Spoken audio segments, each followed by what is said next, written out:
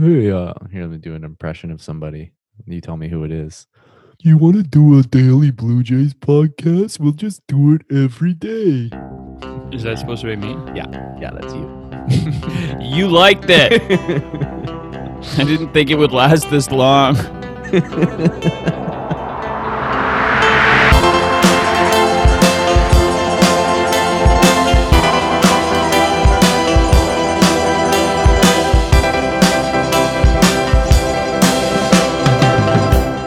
All right, everybody, good morning. It's Wednesday, September the 30th. The year is 2020.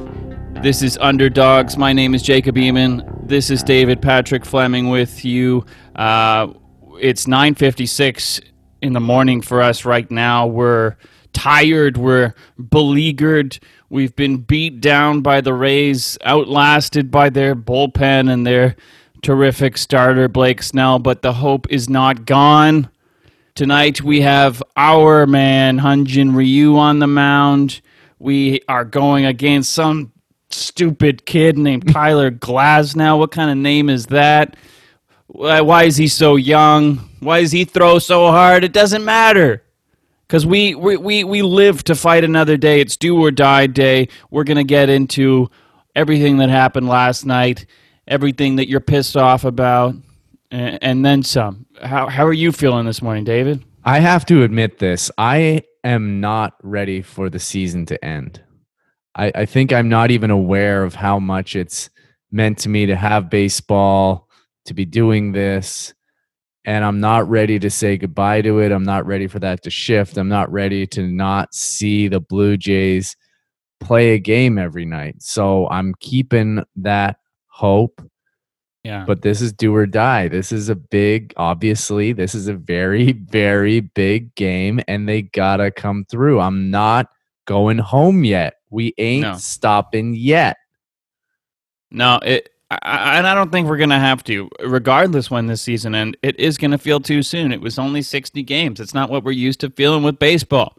I want to be exhausted of baseball entirely. I want to never see it again by the time a season ends. I want to have gone through a phase in the middle of the season where I'm sick of it and I start watching basketball or something for well, I guess there's no basketball at that point, where I start watching like a season of Survivor instead of a Blue Jays game, or Yeah. I don't know what's happening, but I'm sick of baseball for a bit, and then I come back to it, and the playoffs are exciting. It was all still good. It's too soon. It's like it's like a good relationship that you just had hope in, and that you thought they felt the same way about you, and then it just ends, and you're like, what? No, but what? All those moments and those promises we made, and come on, Blue Jays, we can work through this. Let's go. Yes. So last night in game one of the playoffs, may I remind you that we're in the playoffs, everybody. We're in the playoffs before we expected to be. So even though it may be gone too soon, regardless of when we go out, let's enjoy that we are here. This is exciting. David and I set up my backyard yesterday. I got my big screen, my huge TV in the backyard. We had lawn chairs going. We had beers going. We had neighbors around looking in through the fence, not sure how they felt about it. It was playoffs. It was exciting. And even though there were no fans there, they pumped up the crowd noise in Tropicana louder than it's ever been before. Yeah, louder than when people are there. That's what I mean. Never been any noise like that in that stadium ever. No, I don't think so. I've never heard that. So the Blue Jays lost to the Tampa Bay Rays 3-1. We go down 0-1 in the series.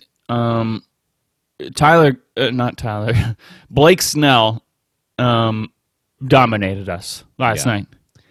That was the Blake Snell you didn't want to see, and you could see it right away from the first inning, and it was like, uh-oh. Yeah, that's your good old Cy Young looking Blake Snell from 2 years ago that we said we weren't afraid of, but everyone should be afraid of him. But to some extent, yes, he was amazing, but the Blue Jays need to hit better than that, don't they? Well, yeah, I mean, it's tough. He's throwing so goddamn hard, and he's mixing it with this off-speed stuff. Yes, there's some mistakes that he made over the middle of the plate that they didn't capitalize on, and they were, no hit for a good portion of that game. It's tough, man. He's a tough pitcher, and I don't know. It's their bullpen's nasty as shit too. There's no relief. There's no relief in a game like that. Like where there's nobody that didn't come into that game who wasn't throwing upper 90s and coming right at them. Yeah, just a lot of strikeouts though. We got to figure out a way to put the ball in play, and especially tonight. Similar action. Maybe it's gonna. I mean, I was gonna say it'll help that it's right-handed Tyler Glasnow, but we're a predominantly right-handed lineup. We should be doing better against a left-hander. Biggio had a really tough night, really tough go with the lefty-lefty matchup. 3 strikeouts. That's unusual for him. He didn't get a walk last night. He did get a hit, so there's that. The Blue Jays actually out-hit the Rays last night, which is almost a weird thing to say, but the Rays only have 4 hits, 3 runs on 4 hits. Jays had 5 hits. Yeah. Okay, well, we got to get into what everyone has been talking about, what everyone's upset about. Twitter and Blue Jays fans alike were set ablaze, all anew. They weren't happy Shoemaker was starting over Walker before last night in Game 1. Now they weren't happy when Shoemaker was taken out too early, gave way to Robbie Ray, even though between them they put down 6 innings of 1-run baseball, which is more than enough from those two, more than enough from anyone. Maybe not more than enough. I mean, maybe there's someone out there that you want 0. That's what you get with Blake Snell, I guess, sometimes. But the question for me that I started to think about, because I was in favor of the move. While it was happening, I thought maybe they could let Shoemaker go another inning, but they took him out before it was too late. That's the thing. Maybe it would have been too late. We don't know. Obviously, he looked great, so you can say that this would have happened. But the question for me becomes, if they did let Shoemaker go 4, would and all the rest of the same things happen. Ray comes in, he lets in the 1 run. The question for me is, would they have still gone to AJ Cole in the 8th over whoever else? Because then they're only needing to cover the 8th and the 9th. If Shoemaker goes 4 and then Ray goes 3, here we are. We got to cover the 8th and the 9th. Is it still Cole's game? And then if not, maybe Cole doesn't give up that homer to a guy that doesn't hit homers, and maybe it's a 1-0 ball game, and then it turns to a 1-1 ball game, and then it's a completely different story. So that's my only question for how that pitching change may have worked out. It's really tough for me. I didn't in the moment agree with the move, because Shoemaker had gone through 3 innings. He had thrown 35 pitches. So for sure, it's not a pitch count thing.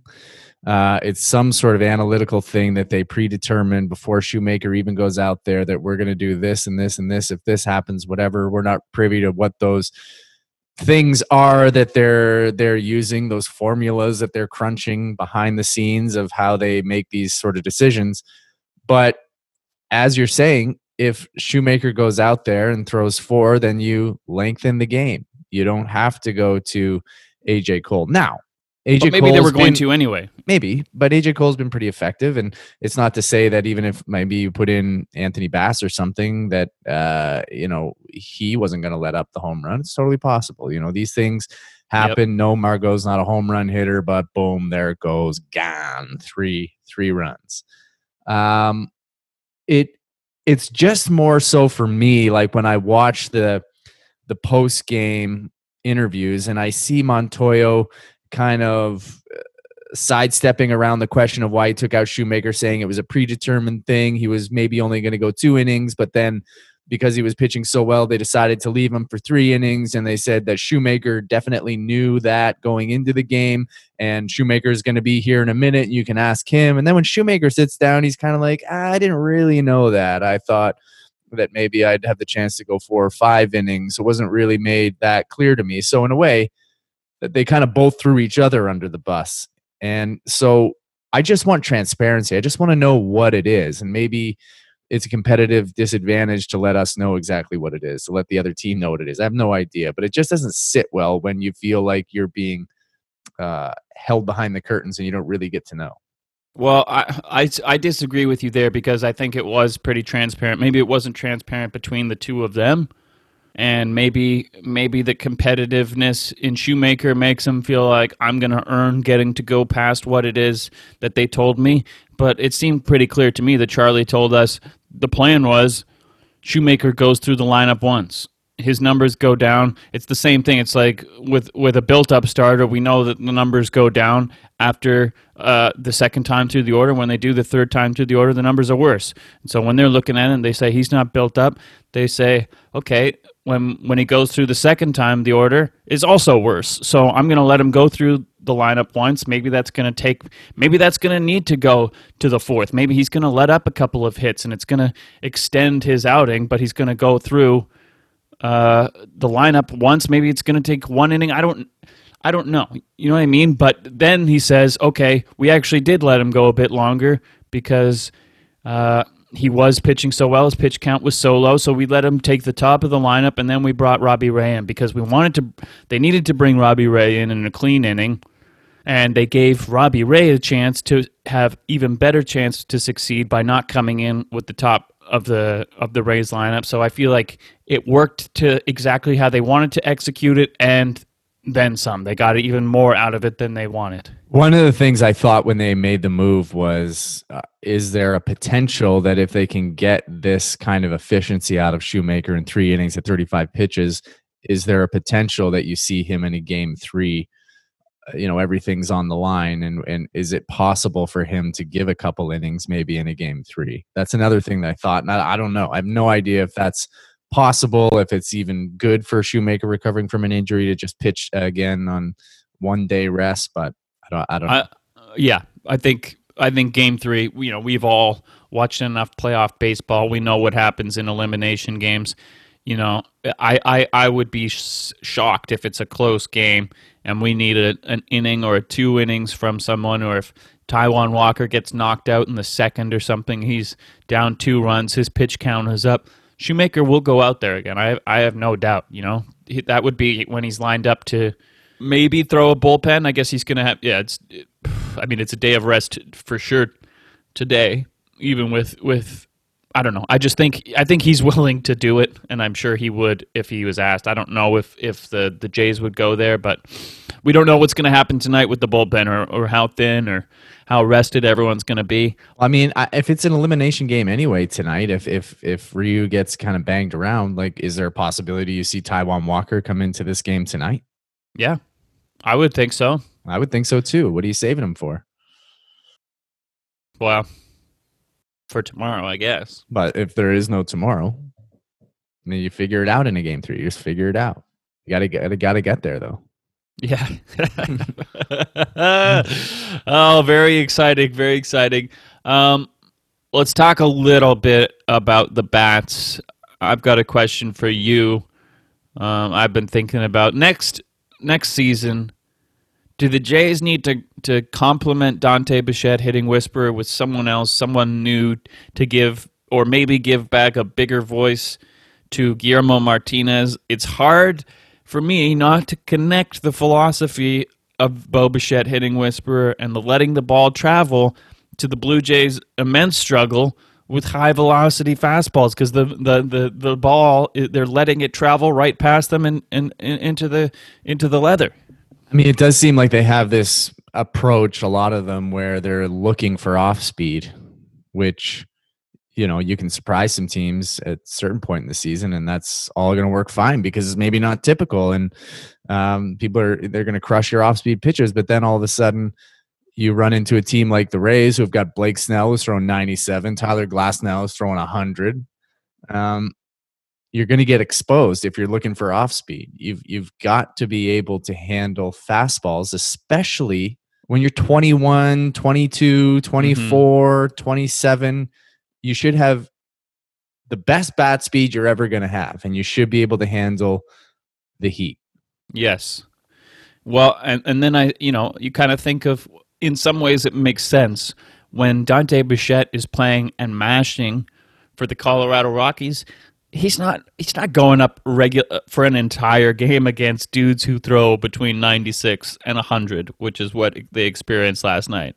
There wasn't 190 or 91 fastball that was thrown at them. Yeah, but to be fair, Dante Bichette's been a coach and a hitting instructor and whatnot for, years and well into the modern age of baseball and, with the Rockies and now with the Blue Jays. It's not like I can't imagine that he's bringing mid 90s philosophies to but there's going to be a part of that. You can't, I don't know, maybe not, but maybe there's also the part of the it's difficult to, you kind of have your philosophy, but then you also have an ability and talent like he did and like his son does, where you can be able to have that whole philosophy of letting the ball travel, but you also possess elite bat speed and a knowledge of the game to be able to get to the heaters like his son Bo Bichette can usually. Yeah, it's hard to know. It really is. And I don't think that everybody on the team is necessarily following the same philosophy, but it does seem, and from what we've heard, that they're hunting off speed. And I think you can get so exposed if you're just always hunting off speed in a era of baseball where seeing 98 is very, very common. And in this series, it's going to be a daily occurrence. Right. Well, I guess too, someone like, we can look at Teoscar Hernandez. He has apparently gotten on with the Dante Bichette as well, but he does the most damage off fastballs. He does hunt fastballs and maybe isn't quite at the bat speed or the recognition of pitches that he was before he was injured, so he's now struggling with that as well last night. Okay. What about that? What about when Jonathan Villar was pinch hit for? Joe Panik comes in to hit for him. It looks like we get a shot, and you and I are both sitting there saying, "Is Villar packing up to leave? Is he pissed off?" I saw a tweet from Ben Nicholson Smith of Sportsnet who noticed the same thing.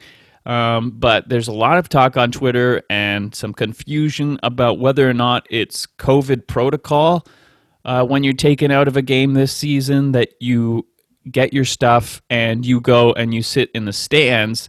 But there is confusion because, I don't know, apparently that doesn't apply to pitchers because, Shoemaker's still in the dugout after he gets taken out.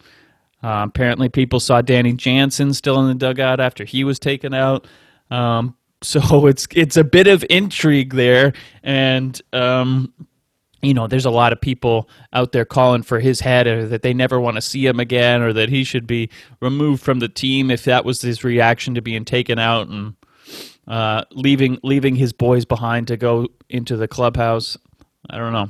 What do you think about it? What happens if you are a fiery competitor and you believe in yourself and you believe in a big moment and you work your whole life to try to produce in a big moment, and when you're taken out of a game and you believe that you shouldn't be, what if you have just a fire inside of you that you just need to get out? And so instead of blowing up in the dugout, which would have been a way worse scene, you pack up your shit and you go into the clubhouse and you let it fucking rip in private. I don't know. I don't think there's anything wrong with a guy being so upset or triggered in a moment and needing to leave. I mean, it's maybe a bit of a weird gesture to pack your things up and take it with you. But hey, man, I'd rather have a guy who believes in himself so much and wants to win so badly that he's pissed off that when he comes out of a game than somebody that is, I don't know, thankful for being taken out because he's scared of the moment. I don't know. Maybe that helps him. Maybe he's an asshole. Maybe he's just a fucking asshole and people don't like him, and he's butted heads with this team since he arrived here, and it just hasn't been a good fit, and he's ready for this season to end, and that was the straw that broke the camel's back. But we don't know. And I don't think that if it's just the fact that he was upset about being taken out and he decided to, go off and be by himself, that he should be kicked off the team. Right. Well, I guess I hear what you're saying, and I guess for me the question is, if he did need that time to go to the clubhouse and let it all out, and it was better than ripping it up in the dugout, did he come back? Yeah, I mean, we don't know. I don't know if I clocked him in the dugout, or maybe he punched the wall so hard he broke his hand. Like, we don't know. Yeah. Yep. We don't know. It's definitely curious. I definitely would have liked to have asked about that if I was on that Zoom thing and Rod let me talk or remembered to unmute me. The fuck, Rod? What the fuck, Rod? Sorry, we're just laughing. Inside joke in the press conference afterwards. Shai Davidi was not able to talk, and Charlie Montoya was like, your internet, Shai. And then the bar around the TV came up, and you could see the whole Zoom menu, and there was a little chat that said, "Rod, you forgot to unmute me." A message from Shai that was there for the whole time. It was very enjoyable.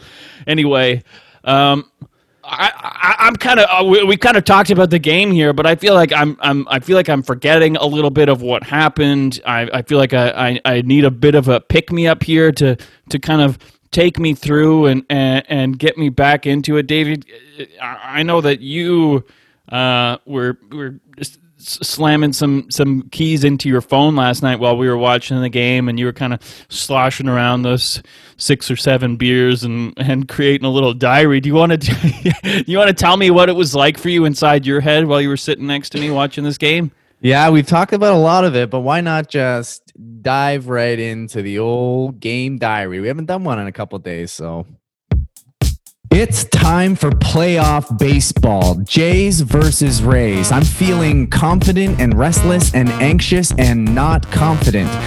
It all begins with Jacob dragging his 60-inch TV to his landlord Peter's backyard so we could all watch the game together outside and not kill each other, with the likely possibility that we're all carriers of the virus. It's me, Jacob, Peter, Rose, Brittany, and Bruce, Jacob's dog, who I must say is looking good. Damn, Bruce got all trimmed up. It's a perfect setup and everything should be fine as long as it doesn't rain. Right? I arrive and Jacob points to some snacks that he has for us, which seem to be Halloween candy from 2019. It's mini Doritos and assorted mini chocolate bars, and as Peter bites into one bag of nacho Doritos and says, "These are pretty stale," Jacob is slightly defensive and insists that they're from the current calendar year, and the tension lingers long after the moment. But this is all secondary to the excitement I'm feeling for Game 1. It's Blake Snell against Matt Shoemaker. In the first inning, Snell is looking dominant, high velocity, locating well, strikes out Cavan and Vladdy. Shoemaker is also locked in, and the two starters trade zeros for the first 3 innings. Matt Shoemaker is at a 35 pitch count after 3 innings, and he's taken out for Robbie Ray, and my mind is spinning as to why. Is he hurt? Are they saving him for a possible Game 3? It makes no sense, as he was dominating the Rays and had a low pitch count, and now Robbie Ray comes in and lets up a triple to a Rosarina, and then on a wild pitch that sort of looks like a pass ball, he scores, and then it's 1-0 Rays. It just happened so fast, the pitching change and the run, and I'm in a state of shock and anger towards Montoya, and I can't get out of it until Jacob hands me a burger and fries he ordered from Rudy's or something, and it's one of the best burgers I've ever had. And the one good thing about the virus is it takes away the stress of having to offer others my fries because I'm a likely carrier of the virus, and I think people feel that.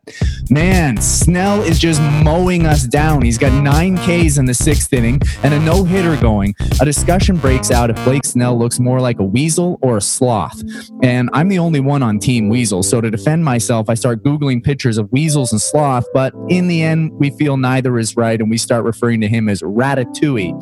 Until the hero, Puddin', Alejandro Kirk, comes up in the 6th and smokes a single to right field to give us some life, and he breaks up the no-hitter. Okay, here we go, and Snell is out of the game at 5 2/3, but doesn't get any easier with these flamethrowers that the Rays have in the bullpen. In the 7th, the Jays have 2 on for Joe Panik, and he lines it up the middle, but the Rays are positioned perfectly, and it's an easy out.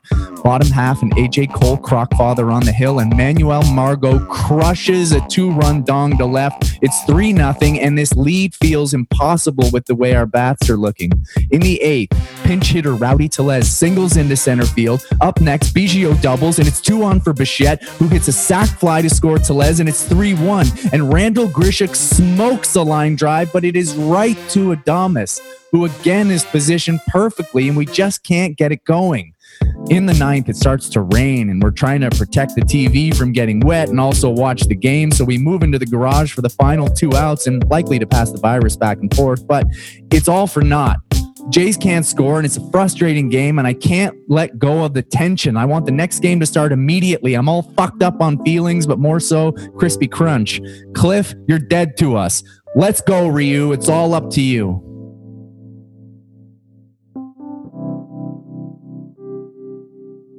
Fucking Cliff. Yeah, fuck Cliff, man. Tries to do one thing, be a good luck charm for the team, and then boom, there you go. First time, done. I might even just edit this out so that there's not even ever mention of Cliff again in this show. You know, it would be well deserved. It would be. Well, thank you for taking me through that. I don't know how we went as far as we did in this show without getting a refresher of what happened last night, and I can tell you it's made me angry all over again, David. I'll be honest, I thought you forgot about the game diary and we just weren't going to do it. I did. No, I know. As soon as we started talking about the game in detail, I was like, well, we've moved past it. The ship is gone, and I ain't doing this. Well, I guess, you know, we're having a little bit of a banter, and suddenly we get deep into it because we're hardcore. And that's what we do on Underdogs. We get into it. We break shit down. But I needed the game diary. I needed to get reminded of where we're moving towards with the end of the game. First of all, amazing. I loved seeing Rowdy Tellez get back out there. I love Rowdy, and I loved seeing him get a hit. How about that? To come in, he hasn't faced a real pitcher other than who are they saying he was getting ready for yesterday and impressing? It was Sean Reed Foley and it was Reed Foley and Merriweather. No, not Merriweather. Wasn't it? Wasn't. I don't think it was Merriweather. It was Zoik. It was Zoik and Reed Foley.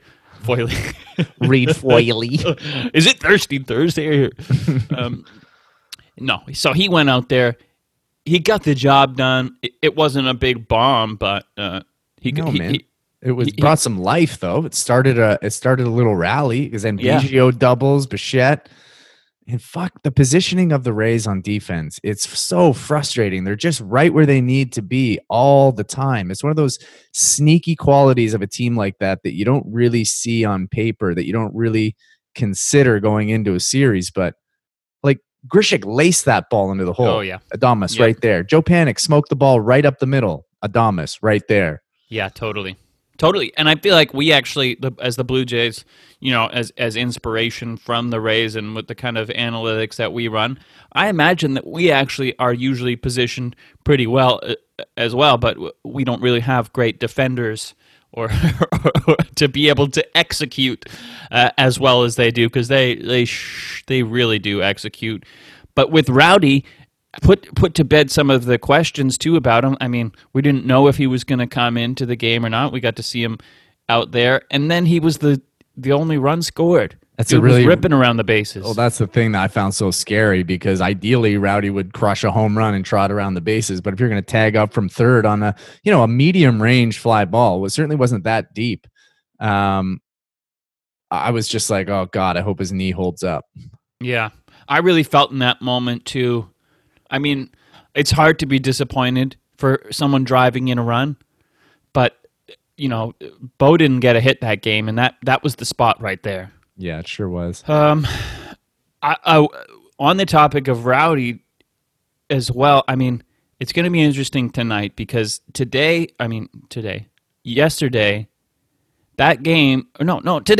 tonight's game is a game that really brings it all back to perspective of what a potential blow it has been to lose Vladimir Guerrero at third base, because now today we're going to have to choose between Rowdy and Kirk as the bats, and we're probably going to lose Kirk because Ryu is catching and Rowdy has the lefty bat going against the righty in Glasnow. So there isn't room for all three of them without Vladdy being able to play third base. No, but I also think that, Kirk is a nice bat to be able to come off the bench in a key moment late in the game. And yeah, but wouldn't you like to have all three of them have their bats in the game the whole time? Yeah, no doubt. I mean, it's a pretty crazy thing that we're saying that about Alejandro Kirk as well, that now he's like one of our best bats or one of our key bats, because he seems to be one of the guys on the team that can hit heat. Yep. He can hit fastballs. Yes. I was just thinking too, while we're talking about that, thinking about this lineup and like everything coming together last night when I looked at the lineup, I'm like, fuck, that is a deep stretch of hitters. You and I talked kind of later in it. We were a bit surprised to see, first of all, Hernandez hitting, what was it, sixth? He hit six, and fortunately he came up in two super key moments where there was men on second, and so it kind of worked out, the fact that he was hitting sixth, but it is questionable that he was that far down in the lineup. Yeah, to me, maybe I could have switched Grichuk and Hernandez, and that would have been a nice lineup for me. But it's kind of cool seeing the lineup, and basically either through the top six, the top three I feel like can be the top of the lineup, and the 4 through 6 I feel like is also a top of the lineup. It feels like we've got two tops of the lineups in a row of hitters that I'm all quite confident in. And then I was just thinking, if things did go according to plan, plus we added Kirk and Vladdy was a third baseman, then instead of having VR in last night, you've got Biggio at second, and the lineup is the same as it is last night, but instead of having VR in, you've got Rowdy's bat in and Kirk. So then like your most unproven bat in that lineup is Alejandro Kirk. And how amazing that is, and maybe what it could be next season.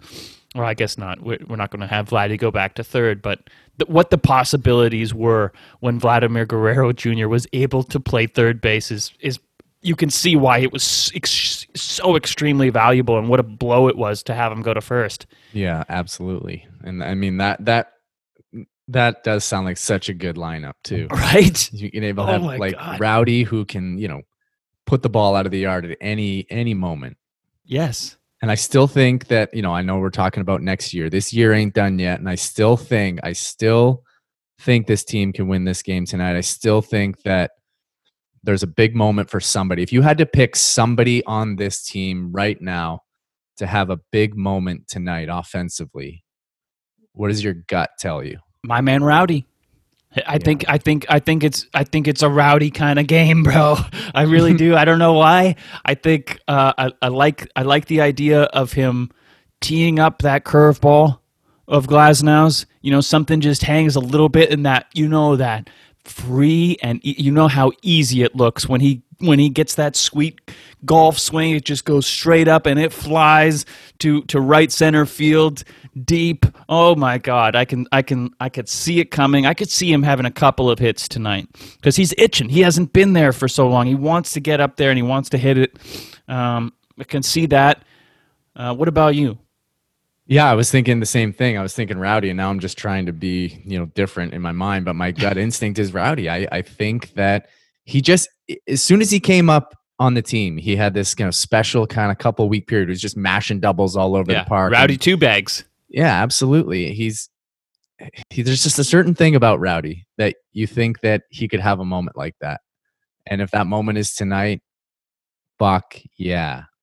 I think you're going to see a big bounce back from Cavan Biggio too. I get the feeling that he was really eaten up by you hear him talking about how they changed the game plan for what Snell came at him with, and he was expecting to be attacked in a completely different way than he was. He was seething. He was what? Seething. He was. Yes. He was really. One thing I found interesting about him in the post game was he was saying Snell's velocity was down. It didn't seem down to me. I don't know. No. It seemed like he was gunning it. Yeah, it seemed like that to me as well. But I think the 3 strikeouts from him, I could really see him having a big bounce back from that. Maybe not in a big hit game, but if he can get on base, I that's think they're going to what get he needs after to it do. in the first inning. They're They're going to get a little energy. That dugout's going to start to go. I need that. I need that big time. Tell me. We talked a little bit about the lineup. What's the lineup you want to see tonight? Do you have any ideas of an order of who you want to see in there? Do you go to Panic? Do you go to? You got to go to Panic tonight. VR had his night last night with the righty going against lefty, and now it's Panic. I'm putting Alejandro Kirk at second base. I'm.